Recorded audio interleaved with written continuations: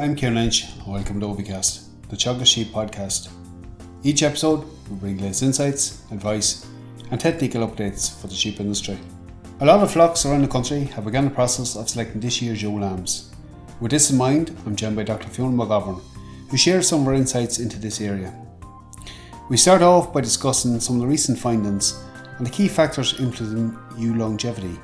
We move on to discuss the genetic component of a number of these key traits and how they influence production.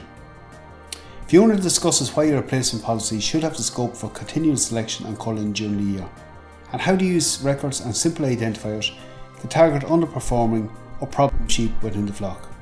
Fiona describes the variation she's seen from the detailed recording of maternal traits in the Inzac flock in Athenry over the past number of years.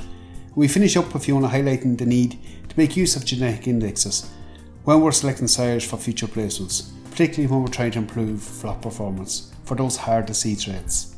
This is the time of the year that a lot of farmers would start to focus on maybe what their lambs look like. Have they a nice bunch of ewe lambs coming forward? And for closed flocks, it's really important that you're selecting your most productive lambs, which will eventually become the mothers within your flock. And it is something that will influence in profitability performance for coming season. Maybe just to set the scene for us, I know there's been a recent study released. One of our colleagues, Dr. Nora McHugh, was involved in looking at ewe longevity in Irish flocks, and it's quite surprising some of the results from that. So maybe you'll just allude to some of them. It'll kind of outline the scene of where we are. Yeah, so Noreen published some work recently that looked at ewe longevity, so how long our ewes are lasting within the flock. And surprisingly to most of us, the average length of time that a ewe is lasting within the flock is only 4.5 years of age. So by 4.5 years, she's been culled or she's gone from the flock for one reason or another. So that means that our ewes are only lasting 3.5 lactations. Now, interestingly, that was similar to work that they've done in the UK. So I guess we are on par, but it just seems like a much shorter length of time than most of us would imagine. And that's the average figure. And look, as we often make the comment, average, it tells a lot, but it hides a hell of a lot too. Some of them ewes will be dropping out very early, and some of the problems that they drop out with, they cost us in terms of productivity, but they cost us in terms of labour intervention in many cases too. I'm thinking here in terms of mastitis, lameness, the difficult lambers, the barren ewes. A lot of these traits are very hard to see, and they really have a long-lasting impact, and there is a genetic component to them. Maybe you'll just tease out some of them for us a bit more. Yeah, so in Noreen's study, they were seeing that 5 to 10% of the ewes were only lasting for one lactation.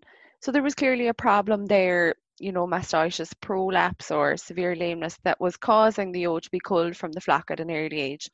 And I suppose we don't have a way of maybe seeing these traits, particularly when we go to select our ewe lambs. So we can look at the genetics of the animal to try and help us and assist us in making these decisions. So in genetics, something that we often talk about is heritability. So that's the degree of variation in the population due to genetics, or basically the amount of the variation that we can see in the animal that they've inherited from their sire or dam. So we measure heritability on the National Flock Database. And for some traits like live weight or growth rate traits, they have quite high heritabilities, so coming in at about 25%.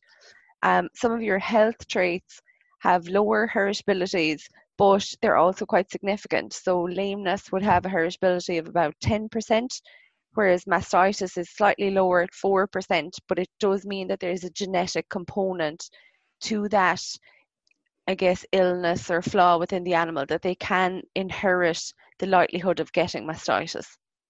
I think these are all traits that will influence production, so that are traits that will require intervention in many cases. They're difficult to see traits. I'm thinking at the moment, most flocks will pick on physical appearance, well-grown ewe lambs.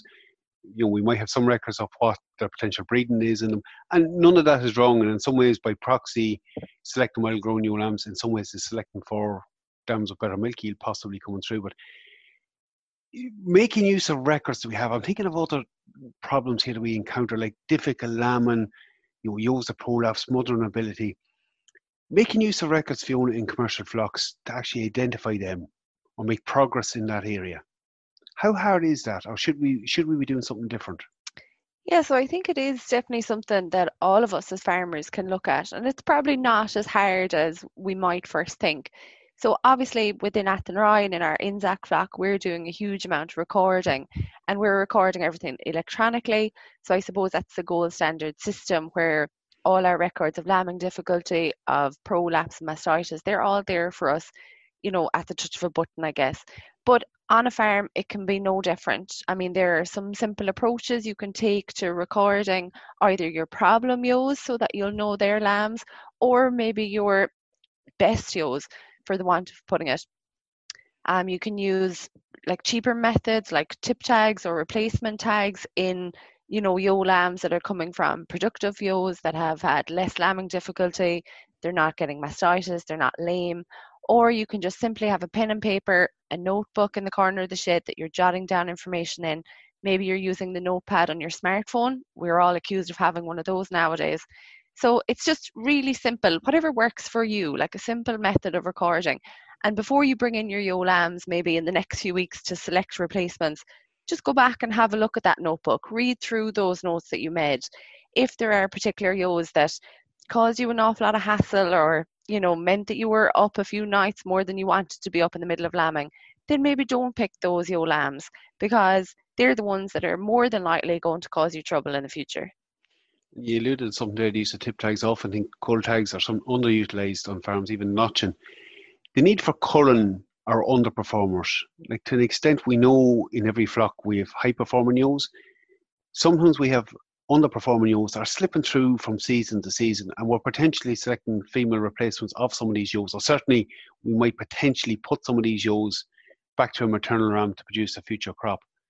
How big of an issue do you think that is? Like, you're uniquely positioned because you've looked at a huge number of records within your own flock in Inzac and Athenry, but it is a potential issue each season. Yeah, so I think the passenger yo, I guess as we'll call her today, is something that we often forget about. There's a lot of focus on, selecting your best lambs and your lambs that look the best or are growing really well. But we often think about, like when we're culling, are we actually culling hard enough in our flocks? So are there ewes slipping through the net every year just to make up the numbers? But the problem is that these ewes could be the ones that are eating away at all of our time or, causing us more trouble in the spring when we're already really busy, or producing lambs that just aren't meeting their weight targets and are always falling behind the others. And I think in often cases, we've seen in our Inzac flock in Athenry, we could have a ewe, it's really well conditioned. She's had two lovely lambs. She goes out to the field, all is good. When it comes to weaning, all of a sudden the ewe only has one lamb. So she has, for some reason or another, most cases lack of milk yield, been unable to rear two lambs, even though physically there's nothing wrong with the ewe. And it's often those ewes that, again, when it comes around to selecting your cull ewes, will be in better condition, looking the part, and of course you're going to let her through the net. Why would you cull her if you don't know any different? It brings up just another issue, the whole idea of continual selection. I know there's some flocks out there that have worked hard to make progress on improving their ewe productivity, making it easier to work with flock. It's difficult to cull hard always, sometimes because we're not bringing in enough replacements, but there is a need maybe for continual selection of our replacements. Yeah, so if you're using tip tags or you're kind of earmarking lambs from lambing onwards, that's absolutely great, and we would definitely recommend doing that. But you need to continually look at those bunch of lambs. So inevitably there are always going to be some that just don't catch your eye or don't meet the growth targets. And that's perfectly fine, but I suppose you need to ensure that you're selecting enough at the start. So we would recommend a minimum of a 25% replacement rate. So in a 100 ewe flock, you're talking about 25 replacement ewe lambs coming in every year.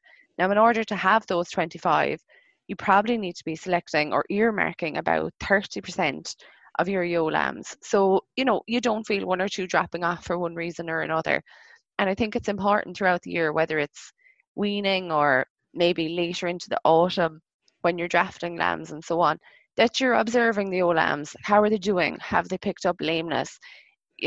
Are they meeting their growth targets? Are they performing as good as they should? And if they're not, don't feel you have to hold on to them, but have enough there to start with. You give yourself that little bit of scope that if you need to go back, you can cull more. Yeah, exactly. Like sometimes we're good at selecting what we think is the best, but maybe, and I think it's probably an Irish trait, maybe we're not harsh enough at culling what needs to be culled. I'm just thinking, like, look, we touched on a number of aspects of Insight earlier, but you're recording a lot more health traits in the past number of years. I know Sheep Ireland are as well within some of their own flocks they're working with. How do you see that? Maybe you'll allude to what all you're recording, but how do you see that having an influence on the indexes in the coming seasons? Yeah, so I suppose when Sheep Ireland began, which was over 10 years ago now, the first traits that they went after were the low hanging fruit. So, your weight traits, your body condition scores, lambing difficulty, the things that are quite obvious. Now we've started looking more at some of our, I suppose, harder to measure traits. So lameness and mastitis, they're now included in the indexes since last year. Mastitis, we're also recording that, prolapse, lambing difficulty, poor mothering ability, lamb vigour. So the traits that I suppose are slightly harder to capture, but also have an impact not only on the labour requirement within the flock, but also maybe on, the level of antibiotics that you're using or your overall profitability. Like, I suppose we've kind of touched on a number of aspects of the maternal contribution to this, but you can allude there to what's going in the index.